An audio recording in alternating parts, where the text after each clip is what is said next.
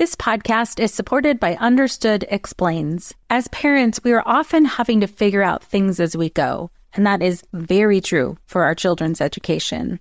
And to help you out, I want to tell you about a podcast called Understood Explains.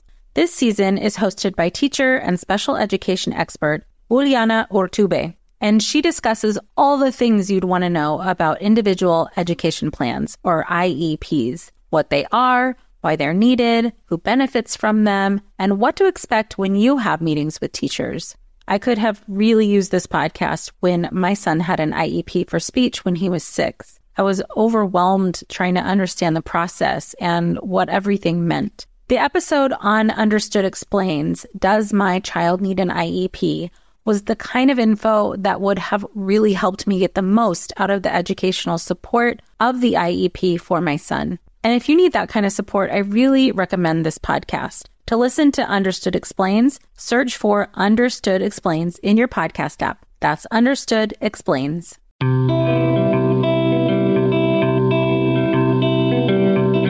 Welcome to Mom in Mind, where we dive into all aspects of perinatal mental health and wellness related to conception, pregnancy, birth, loss, postpartum, and new parenthood. We raise the volume on these topics in hopes that someday everyone will have the support and information that they deserve before they need it. Please note this podcast is not a replacement for treatment by a professional or professional training. Hi, Mom in Mind listeners. Maternal Mental Health Month is coming up in May, and we have a project here that we'd love to include you in. We would love to hear your voice. And more specifically, we would love to hear what you have to say about healing messages for parents, for new moms, things you wish you would have known, messages of hope and healing and recovery, or any other kind of inspiring or hopeful message that we can shout out to the world during the month of May. So how you can do this is I have a Google form that I will include in the show notes, and you click on that form, leave me some basics of your information, your name, your email, and let me know if you'd like to just drop a couple of written lines that I can include somewhere in a blog post or on the website, or if you'd like to leave me a voice message to actually have your voice heard on the podcast. Anywhere from 30 to 90 seconds would be perfect. So I'm going to put the link to this Google form for you to click on and fill out. I'm not collecting emails for newsletters, subscriptions, or anything like that. The only reason I need your email and name is so I can let you know when it's available and when the episode is going to be published. Also, you can be anonymous. Your name doesn't need to be stated on the podcast or in any written information you send to me, but we would love, love, love to hear from you. So I'm going to be leaving this open for contributions until April 16th, which doesn't give you a whole lot of time. So please share this with people who you think would like to contribute. Please send me a message by clicking on that form first and filling it out, and then I'll give you information on how to leave me a message, and we'll use that audio clip in our upcoming podcast for the month of May. The more that we can all raise our voices together, the more likely that moms won't have to suffer in silence or suffer alone. Thank you in advance for your contribution. Hi, everybody. Welcome back to Mom in Mind. I'm your host, Dr. Kat. Today's episode is one of those that I think just should be shared so widely. Of course, all of our episodes are absolutely important and necessary. But the reason why I think today's episode is so important is because we're going to be talking about some of the underlying mechanics of what happens with stress and how it affects moms. And this is the kind of information that we just don't get every day. And part of what I think is so fantastic about getting these kinds of descriptions about what's happening for us biologically, chemically, hormonally, however you'd like to say it, is that once we understand that there's some other mechanism at play in our bodies, we can blame ourselves less. It's less of a what's wrong with me and more of a, oh my gosh, all of these things are happening in my body, and that's part of why I feel the way I feel. Today, we're talking with Dr. Kathleen Kendall-Tackett, who's a health psychologist and international board-certified lactation consultant and the owner and editor-in-chief of Proclaris Press, a small press specializing in women's health. She's the editor-in-chief of 2 peer-reviewed journals, Clinical Lactation and Psychological Trauma. She's a fellow of the American Psychological Association in Health and Trauma Psychology, past president of the APA Division of Trauma Psychology, and a member of the APA's Board for the Advancement of Psychology in Public Interest. She specializes in women's health research, including breastfeeding, depression, trauma, and health psychology, and has won many awards for her work, including the 2017 President's Award for Outstanding Service to the Field of Trauma Psychology from the American Psychological Association, Division of Trauma Psychology. She has authored more than 420 articles or chapters and is the author or editor of 35 books. Her most recent books include Depression in New Mothers, Women's Mental Health Across the Lifespan, The Phantom of the Opera, A Social History of the World's Most Popular Musical, Psychology of Trauma 101, and The Science of Mother-Infant Sleep. Kathy is going to share so much information with us today that is worthy of taking notes if you can, or listening a couple of times, and some really important takeaways about how we can help ourselves reduce our stress and therefore reduce our inflammation. So we're going to be talking about depression and breastfeeding, our stress response, our inflammation response, and how those things interplay when a mother is dealing with depression or anxiety or high stress. So let's meet Kathy. Welcome, Kathy. Thank you so much for being with us. Thanks for having me. I'm very excited to talk with you. I feel like you are just a massive, beautiful brain and have so much information and have done so much important work in this field. And I'm really excited to understand a little bit more about one of the things you know quite a bit about today. But first, I'd like for you to tell us a little bit about what the work you're doing right now.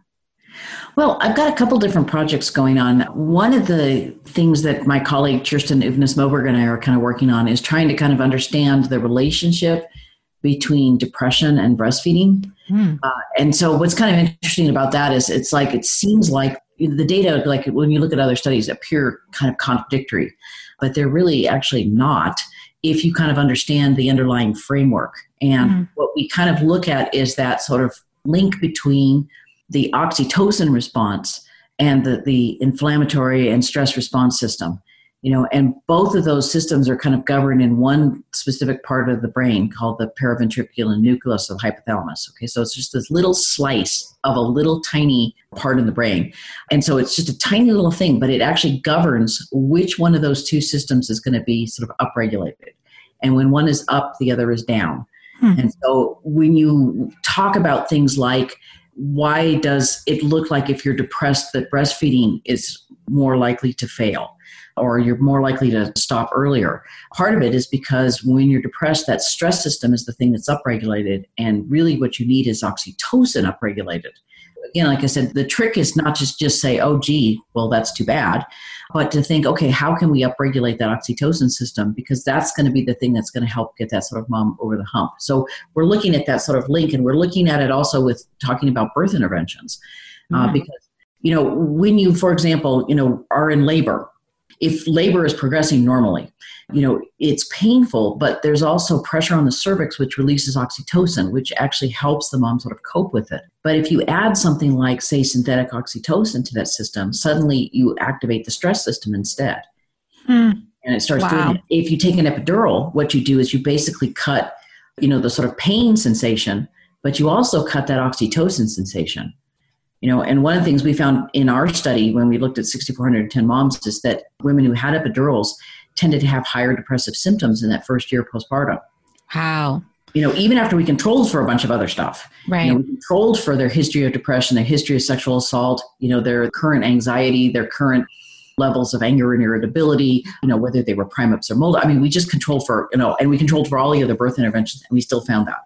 So that's so powerful. Oh my gosh. It really is. And it's not to say don't do an epidural. Right. It's to say don't pretend like there's no consequence, because, you're messing with the central nervous system. How could there not be? Hey there, I'm Debbie Reber, the founder of Tilt Parenting and the author of the book Differently Wired. The mission of Tilt is to change the way neurodivergence, whether that's having a learning disability, having ADHD, being gifted, autistic, or some combination of all of the above, is perceived and experienced so differently wired kids and the parents like us raising them can truly thrive. On the Tilt Parenting podcast, I get to talk with authors, therapists, educators, and parenting experts who are committed to this mission. I ask the questions my listeners are most curious about when it comes to supporting our kids. And in turn, my guests share strategies for challenges, out-of-the-box ideas for navigating school, best practices for therapies, tips for advocating, and so many thoughtful insights on what it really takes to help our kids grow up feeling seen and respected so they can create awesome lives for themselves. I know that raising a differently wired kid can feel overwhelming and isolating, but I promise you, you are not alone, and it can feel so much better.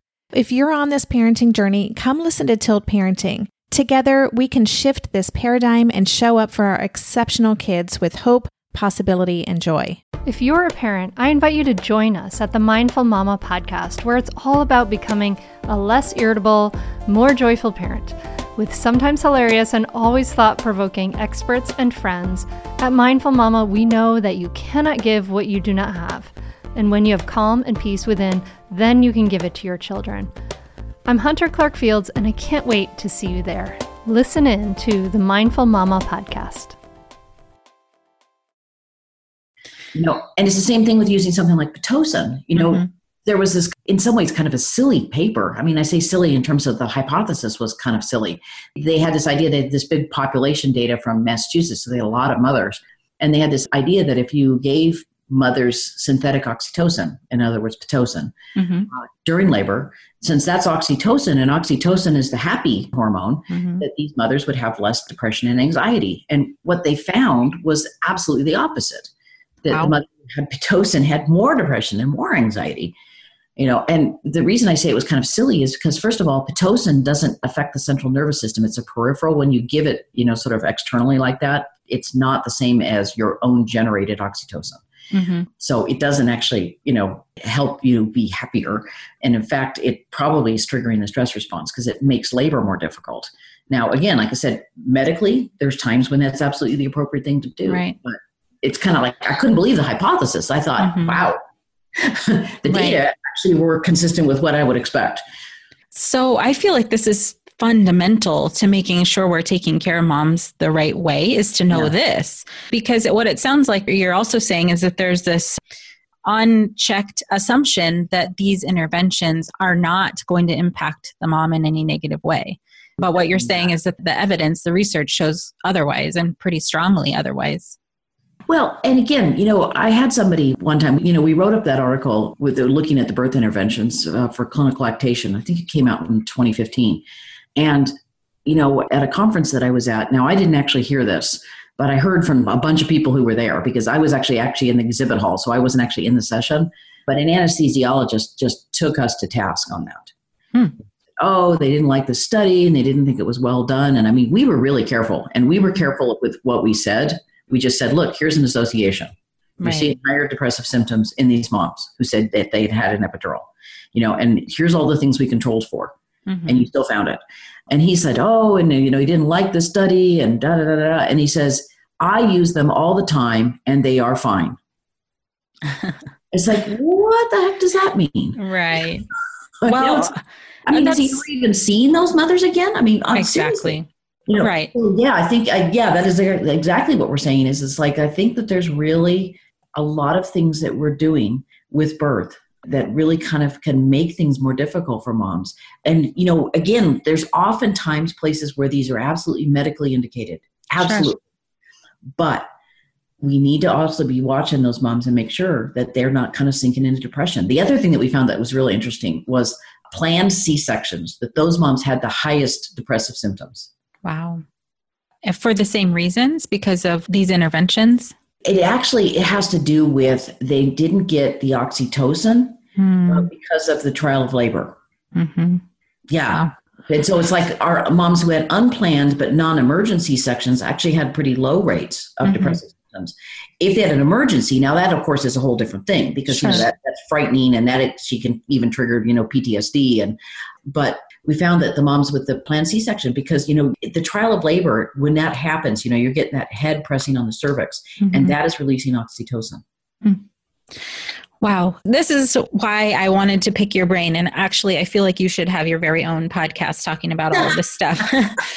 This is, from my perspective, from like a kind of a therapy, the moms that I see perspective, if everybody knew this, they'd be less likely to blame themselves for why they feel the way they feel. They'd be more able to combat this kind of ongoing pressure from society that you're supposed to be happy. And if you're not, then it's because something's wrong with you. They would be able to understand that there are these other systems that are impacting them. Absolutely. I mean, it can be as basic as, just total lack of support for new mothers. Our new mothers are sort of cast out of the hospital and sort of have to fend for themselves, and you've got a lot of moms who struggle with breastfeeding. It kills me to actually read some of the stories on Facebook, because I'm thinking, if you had somebody good in there helping you with this, you wouldn't be struggling this way. And it's like, I feel that's a system failure. That's not a mom failure. That's a system failure. We're not listening, and if mothers are saying, I'm in pain, my baby feels like he's on all the time, I'm exhausted, of course they're going to feel that's going to set them up for depression. Of course it is. Of course it is. And it's like, so, there's that factor. And then there's also what's going on in birth. I mean, the high rates of post-traumatic stress disorder that we have that are directly related to birth are really frightening. Yeah. I think we really do need to have a serious rethink about how we're treating our moms in labor. Absolutely. It happens so often, way too often. And, and again, moms, a lot of times they blame themselves for that. Oh, I should have checked it out. I should have known. I should have found. I'm sorry, but moms are probably the people with the least power in that situation. Exactly. I was just having this conversation with one of the moms in my office, is that, looking back on her situation, she feels that she should have known certain things. And I'm like, how in the world would you have known what takes somebody else full education to understand? Exactly. But we keep putting the pressure back on the moms. Well, and I think sometimes too, and this is one thing that I have to honestly admit, it torques me sometimes when I go to conferences, because people say, well, yeah, don't you just feel like these moms have unrealistic expectations? And it's kind of like, I'm sorry, do not blame the mother for this. Yeah. You're doing a lot of stuff wrong. You're making her feel like, she's being disrespected and that she's scared, and that you're actually in some cases brutalizing her. And it's like her expectations are way down the list in terms of things that might be contributing to her negative response. Oh, preach. Yeah. Yes, absolutely. And the more we can get that message out to moms and providers that this is a system issue, there's so many factors that go into why a mom isn't feeling well. And let's not just blame her. Absolutely. Oh. Yes. Wow. Woo. Okay. So that's fantastic. Thank you for sharing that. And is that the research that you're doing right now, is that completed? Is that paper out? We're actually working on one of the articles now. We're actually going to do a podcast on May 15th talking about that sort of toggle effect. But yeah, we're in the process of kind of writing that up now. There's been bits and pieces we've been writing. We wrote a review of that article that I told you about with the Pitocin, and where we kind of talked about some of this. But some of it, honestly, for the two of us, has been kind of an ongoing sort of collaboration. It's like, well, gee, what do you think about this? And, trying to kind of, again, piece together what seem to be these sort of paradoxical findings, and trying to kind of understand kind of, like what's the underlying mechanism for that? Because she comes at it from the oxytocin response and I come at it from the stress response. And, I realized actually a while ago, I said, I think we're talking about the same thing. We're just talking about sort of the flip side of the same process. Right. You did mention the stress response and your interest in research in that. And that's part of what I really want to understand today, and at least give listeners an understanding of how the stress response is impacting new mothers. So share, wherever you'd like to start with that. Oh, sure. Well, I think the thing that's key for people to kind of understand is when you talk about the stress response, you're really kind of talking about three different parts. And the stress response can get really, really, really complicated very quickly. But there's kind of, if you can understand these sort of three parts, then you can kind of understand how we can actually counter some of these effects. So the first part, with the stress response is, remember the stress response is designed to protect us. It's designed to kind of keep us out of danger and to respond to danger. And so, it can be a physical threat, it can be a psychological threat, but, any of those kinds of things will actually trigger this response. So the first part is called the fight or flight response. Of course, it's the word everybody knows about. It's the part that'll let, like a mother lift a car off of somebody. Right. Because she gets almost superhuman strength, or to get out of a situation. In some cases, the fight or flight response is actually a freeze response. And you see that with animals, that sometimes the safest thing for an animal to do is freeze, not to try to flee. And so, that's the first part. Okay, so we've known about that since the 50s. Something we started studying in the 90s was what's called the HPA axis. Okay, and it's called the hypothalamic pituitary adrenal axis. So it's kind of a 3-part response. So it starts with a little structure in the brain called the hypothalamus, which then communicates with the pituitary gland, which then communicates with the cortex of the adrenal gland. Okay, so where you get this, that's where you get the sort of end state of the stress hormone cortisol. Okay, so we did a lot of research like in the late 90s, early 2000s on looking at the fight or flight and the HPA response. So we talked a lot about norepinephrine and cortisol, going back and forth. Well, then another group of researchers came along and they said, there's one more part to this, and that's the inflammatory response system. And that's the part that's actually really critical to understand in terms of mental health. In response to threat or danger, our bodies increase inflammation. Now, again, you might think, well, why in the world would it do that? Why is that part of the stress response? Well, again, thinking it through from our body standpoint, if you believe that you're in danger, if your body's making that judgment that you're in danger, the inflammatory molecules have a couple of really important functions. They fight infection and they heal wounds. So if you think you're in danger, it makes sense to get your troops ready. Right. You're injured. Okay? Ooh, there's so many implications with just that. Right. So that's what it does. So that's why you get an inflammatory response in response to sort of threat or danger. Now, what they've kind of discovered, the first paper came out about this in 98. They discovered that new mothers who had high depression and anxiety had high levels of those inflammatory molecules in their plasma. Okay, so that they were actually, and lots of studies have come out since that have said, that there is a link that high inflammation leads to depression. But also, it goes the other way. The depression causes high inflammation. So it gets into this sort of, feedback where it reinforces it. If you're depressed, you're secreting more inflammation, and the high inflammation causes more depression. Right. So I'm kind of linking back to what you were saying before about breastfeeding, that this response would depress breastfeeding also, the ability of the body to produce. It can, because if the stress response is high, what that does is that suppresses oxytocin. So oxytocin is actually necessary to have milk ejection. Okay. All right. So you can kind of see why. But on the other hand, we know that specifically breastfeeding as a physiological mechanism that actually is one of the things that turns down that stress response. And again, that's very adaptive for mothers. In other words, when we say adaptive, we mean it aids their survival. That, and we see these effects for exclusive breastfeeding. We don't necessarily see them for partial. I don't know why, honestly. I expected that you'd see what we call a dose response effect, that the more breastfeeding, the bigger the effect. It doesn't seem to be that. It seems to be a threshold effect. So, exclusive breastfeeding seems to be a different physiological mechanism. Okay, that's kind of important to understand, because that's some of the confusion when you look at these studies that seem to contradict each other. It's kind of like what they call in breastfeeding. But exclusive breastfeeding does seem to make a physiological difference in terms of basically dialing down that stress response. Okay. All right. So for a mom who's depressed or anxious, assuming anxiety is in there too? Anxiety is in there too, and it's same process. And same thing with post-traumatic stress disorder. Right. So, as you were talking about this, I was thinking, gosh, this is affecting moms with any kind of trauma, but specifically birth trauma. Really any kind. I do a lot of my work in family violence, and so adverse childhood experiences predispose people to high inflammation. Right. So if you're going into this process already at a high stress level, and then, something goes awry during pregnancy, birth, or postpartum, you're already super vulnerable. Yes. To experience worsening of symptoms.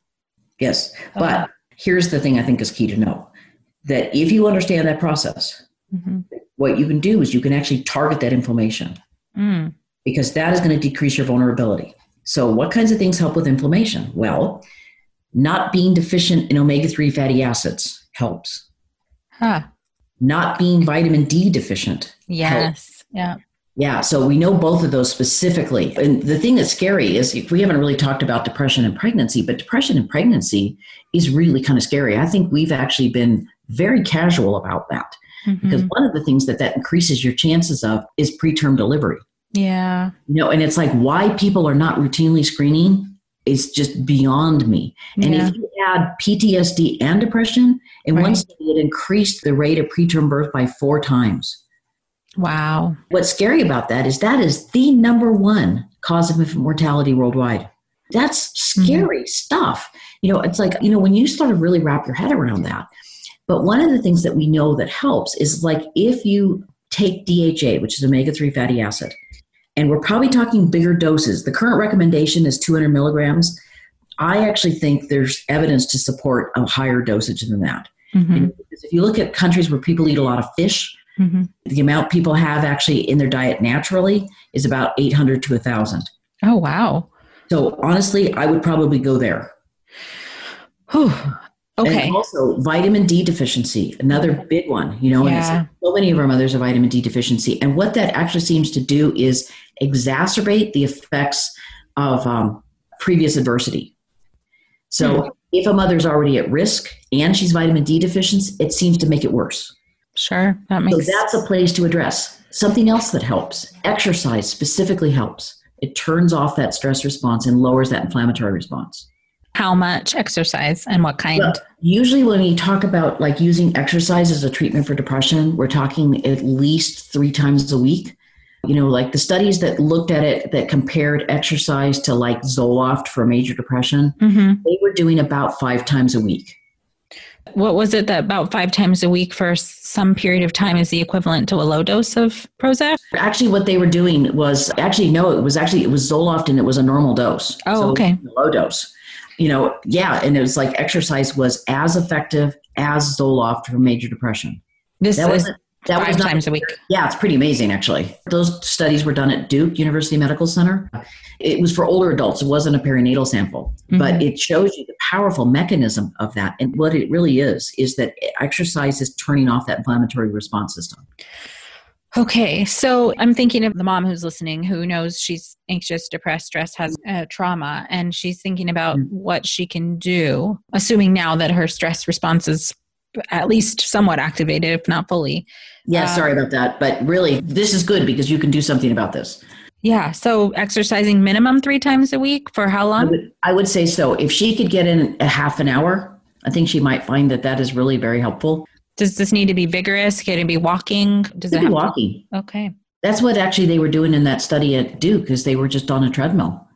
And there have been some studies since that have used yoga and some have used strength training. So it's different kinds of exercise. There is some actually evidence that like kind of a combination of something like a, stretching yoga type thing with like cognitive therapy is actually really helpful. But, really, I would say kind of anything and start small. Right. Put the baby in a pack or in a stroller and just go out and take a walk. I think that can actually be really very helpful. So I want to also just mention that I hear a lot of, people recommending, well, just go take a walk, you'll feel better. But that's not what you're necessarily talking about. You're talking about consistent exercise for a period of time. Yeah. I think you're going to feel better if you take a walk because I think there's stress reduction. But I think especially if you're really thinking about it in terms of either you're at risk or you're currently depressed, you're probably going to need to sort of bump it up a little bit. And I think it's going to be important to get social support for this because honestly, I always love it when you've got, sort of, as a lot of people say when I do my obesity lectures about skinny white people coming in and telling them what to do. But, people who are natural exercisers, sit there lecturing some woman who's not. Right. Exercise. I mean, that's just, when you're depressed, that's probably the last thing you feel like doing. Right. So to have some social support to do that, and it's like, okay, maybe that is too much of a step, but let's start with something easy. Let's start with, taking some omega-3 fatty acids. Yeah. And actually, what I would actually recommend for those is the U.S. Pharmacopoeia has ratings. They're a non-industry-based organization that basically governs the nutraceutical industry. Okay, so I will tell you, I have no financial connection with any of these companies, but 2 of the brands that they certify as being, like pure and don't have contaminants and all that stuff, but also very inexpensive. Kirkland Signature from Costco. What? And Nature Made. What? Those are like affordable and easily accessible. Yes. Huh. Yes. Okay. And that's why I mentioned them. So the website to look for that is usp.org. So it's the US Pharmacopoeia website. And again, like I said, I have no financial connection with either of those companies. Yeah. Okay. Wow. So that's good news, I think. When I learned that, I stopped taking the, $65 a bottle and started taking Nature Made. Right. I think I'm going to switch too. Yeah. Oh, I think boy. it's like $13 a bottle at Walmart. Okay. Wow. That's fantastic. Okay. So this is all, I mean, for such a complex, I guess, issue, to call it that, there are some real easy, low hanging fruit type of interventions. There definitely are. And see, this is why I think it's important that mothers understand kind of what this process is. Yeah. Because if they understand that inflammation piece, that what you're trying to do is you want to try to lower that, then there's different ways you can do that. Now, one of the other interesting things that helps lower inflammation is social support. Because we're social animals. And it's like when we are around other people, it lowers that stress response. And so it actually is specifically anti-inflammatory. Amazing. It is amazing. Yeah, right. So that would be anything that you actually feel supported by, I suppose. Absolutely. Not just any old group, but somewhere where you feel heard and understood. The kind of interesting thing about social support is there's a lot of times you go to quote a support group, but it's not very supportive. Right. It's like that, people are competitive and, they put you down or you feel like you can't really say anything. So I would say it really goes by your experience of it. Right. So if you don't feel that it's supportive, go someplace else because you need to find what is actually going to be supportive. Right. No, absolutely. Do you know of any research on meditation or guided meditation for stress reduction? Oh, yeah. There's actually a lot of research. Where you see a lot of that is actually in the post-traumatic stress literature. Yeah. And yes, it's super helpful. There's lots of stuff on mindfulness and especially mindfulness in combination with cognitive therapy. That's like supercharged powerful. Yeah. And they're actually showing that it actually changes activation patterns in the brain in a pretty short amount of time, about 6 weeks. Wow. And you can actually see changes in which parts of the brain are activated. Well, that's interesting because 6 weeks for your average antidepressant is how long it takes to get the full effect anyways. So you could be doing this kind of stuff. I mean, I hear a lot of moms come in. Sometimes medication is necessary and that's fine. And then also I have some moms who are kind of like mild to moderate symptoms and they absolutely don't want to take medication. So these are really great options. Well, and I've got some handouts we just put up on my Proclaris Press website. I've got one on bright light therapy. I've got one on exercise. I've got one on omega-3s called Can Fats Make You Happy? So it goes into detail about this, and it's, got all the references and everything. So, those could be some resources if moms kind of want more information. Well, yeah. I mean, your website, everything you do is a wealth of information. And, I will include all of these links so that people can find the information that you're describing. Okay. But yeah, if you go on the Proclaris Press under white papers, you'll see them. We just added them. So they're brand new. Oh, that's awesome. Are these downloadable? Oh, yes. They're PDFs and they're all free. Oh, so you can print them out and hand them out. Absolutely. There's several pages. So, they're probably not going to be as easy to hand out, but yes, you can. And we put that right up there that they're all available for, printing and you help yourself. Mm-hmm. Okay. So, I mean, you're giving moms and maybe therapists, people who are listening, a lot of information that maybe they didn't know or understand. And this is, I think, like I said before, so fundamental to really understanding how we can help moms in a deeper way to understand the mechanics of what's actually happening physiologically. And this is one part of it, right? Or several parts of it. There may be other things at play. I mean, part of the reason, I think I mentioned to you before that I want to talk about this is so that people have this information. And you do a really great job of getting information out through your website and through all the things that you do. And this now is another form of that to really teach people what they have the right to know about how their body works. Well, and also too, I think it's important to know this information because I think sometimes people paint a pretty gloomy picture, and especially for people who have experienced trauma, and it's like, I don't see it that way. It's like we can sit there and look at all the things that we know are negative effects. We know that there's higher rates of disease and stuff like that, but it's kind of like, are you going to just accept that? Or shall we try to do something about it? Hey, there you go. What an idea. Yeah, because it's like, for me, it's like, I think knowledge is power. And I think the more that people understand kind of this basic mechanism, unfortunately, the psychoneuroimmunology research, that's that whole field that looks at the inflammation response. Mm-hmm. Almost every place I go, I ask healthcare providers, how many of you are familiar with this research? And there'll be maybe 2 hands that go up. You know, and I think it's partly because the psychoneuroimmunology folks, they're kind of a bunch of nerds. One of the truth. They talk to each other, they go to their own conferences, they have their own journals, and they, you know, their work is critical as far as I'm concerned. Yeah. Right. But it doesn't seem to get out in the field. Right. And also, you know, even for, I don't know how MDs and medical providers work in their practice. I don't know how much time they have to go search through all this stuff to learn about it. I'm assuming they're required to on some level, but for sure. Really. No. Oh gosh. Okay. No. Well, for sure, you know, moms and people who don't have access to this, not everybody can go and read through a paper and distill what they need to understand about what is actually happening. So like having this conversation with you where you're putting it in terms that people can understand and take away, it's usable, it's easily accessible. I think this is where we have so much power to give the knowledge, you know, the things that we all learned in these conferences, we can just hand it to the people who actually need it. No one told us the truth about parenthood. Why? This is the podcast everyone needed before they had kids, because now that those little ones are here, there is a lot to unpack.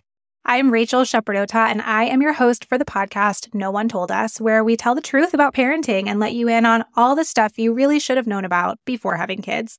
I am the founder of Hey Sleepy Baby, but this podcast is so much more than sleep. We'll be diving into all the topics that you really care about and need to know while you do your best job raising those adorable, tiny humans. Our goal is to just make you feel less alone and less overwhelmed. There are so many things that no one tells us before becoming a parent, and I think that we should really pull back the curtain on becoming a first-time or second-time mom or dad to share the good, the bad, and the ugly. We'll have a little education, a little fun, and a whole lot of heart that goes into each and every episode. So join me and our amazing guests each week to hear us talk about what no one told us. Well, hey there, busy mama. Are you looking for ways to make your life easier, your home less chaotic, and at the same time add more joy to your life? My name is Deanna Yates, and I'm the host of Wanna Be Clutter-Free, a podcast all about letting go of the stuff we don't need in our lives so that we can focus on what truly matters. Don't worry, I'm not going to tell you to throw it all away or make you feel guilty about keeping something you love, no matter how many other people don't quite understand it. But I will give you practical and, more importantly, actionable advice so that you can make progress right away. And you won't just hear it from me. There are amazing guests too. It's like having your bestie in your pocket telling you it's okay to let go of the things that are not serving you and your family in a totally non-judgmental way. So join me over on the podcast where we can work on progress over perfection for those of us that want to be clutter-free.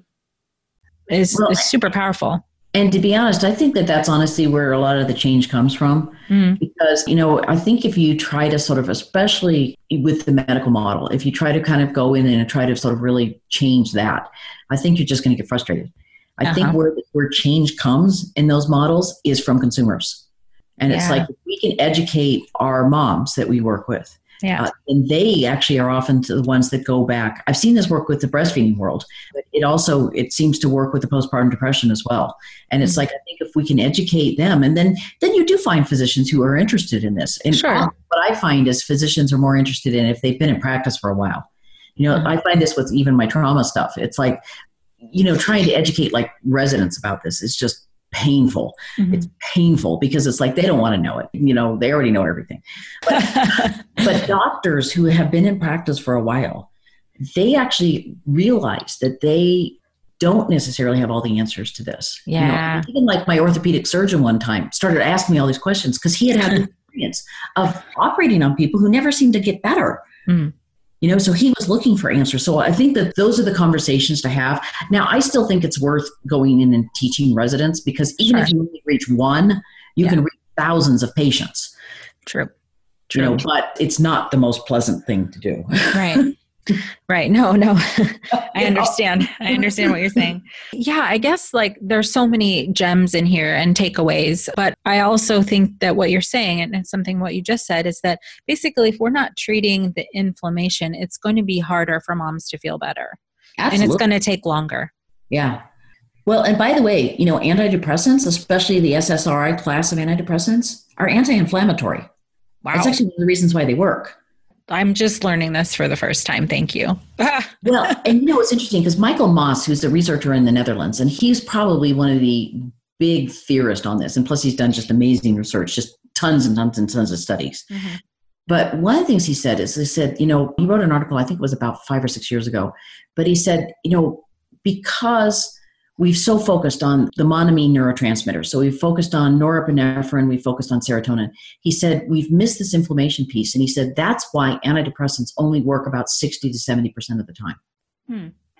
And he said, because we actually have known, this has been in the literature for a while, that like if you've got people who are not responding to antidepressants, if you add EPA, which is one of the other omega-3 fatty acids, if you add EPA to the regimen, okay, highly anti-inflammatory, it makes the antidepressant more effective.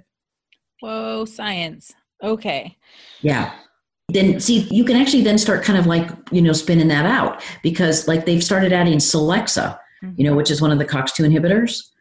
It's kind of the thing that they tried to make, that was better than ibuprofen, because it doesn't affect the gut.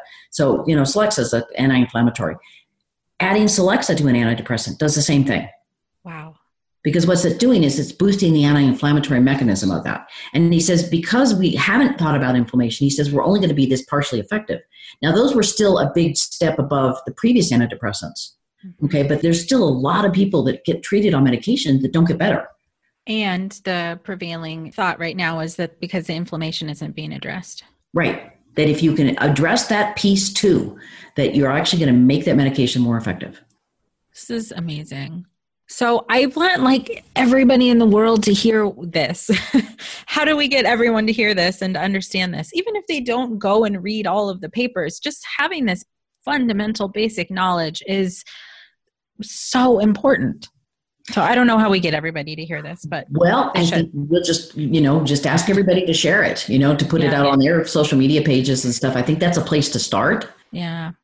I have a single article that if you want to kind of like see the sort of underlying theory of this, it's called A New Paradigm for Depression in New Mother, and it's available for free online. And so it's an open access article.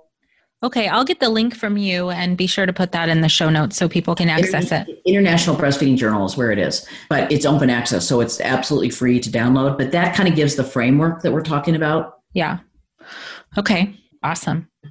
Wow. I mean, I feel like we could talk forever, or I could listen to you forever, because there's so much just critical information in what you're describing. So what I want to do is make sure to get everybody over to you and your information at Proclaris Press and uppitysciencechick.com. And you have some other websites. I'll be sure to put those in our show notes so that people who have more questions can look at all of the work that you've done.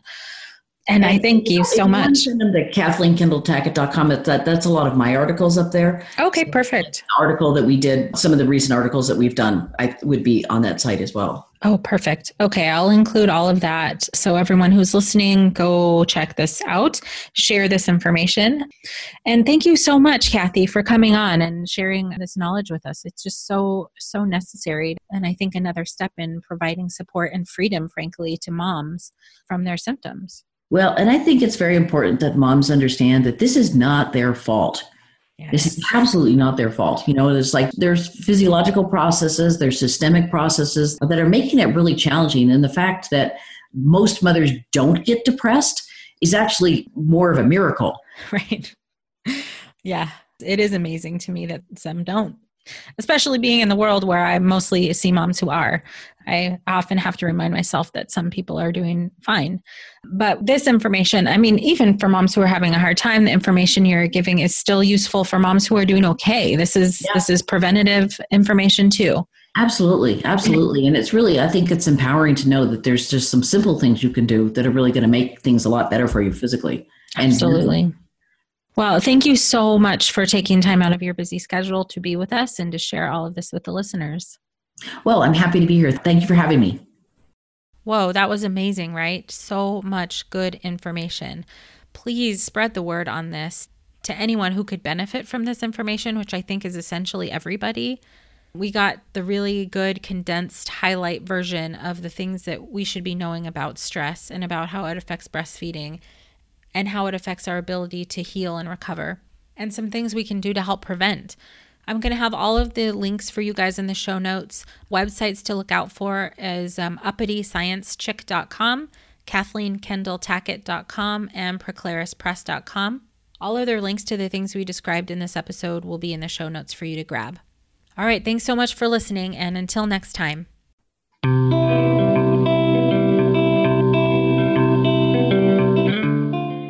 Thank you for joining us today. Please share this podcast. Together, we can support moms and families so that no one has to deal with this alone. Come connect with us on Facebook and Instagram at Mom and Mind. I'm Margaret. And I'm Amy. And together we host the podcast, What Fresh Hell? Laughing in the Face of Motherhood. Margaret, I would say you're sort of a where are my keys kind of mom. Correct. Sometimes a where are my kids kind of mom. Well, you're, Amy, more of a we were supposed to leave 35 seconds ago, mom. I mean, touche. In each episode of What Fresh Hell, we come at a topic from our usually completely opposite perspectives. I bring the research. And I bring kind of the gimlet eye. Like, is that research really going to work, people? And almost 10 million downloads later, we're still laughing. We also talk to experts in the parenting field, plus parents with stories we can all learn from. We make each other laugh, we challenge each other's assumptions, and we have what we think is the best parenting community on the internet. Check out What Fresh Hell? Laughing in the Face of Motherhood wherever you listen to podcasts.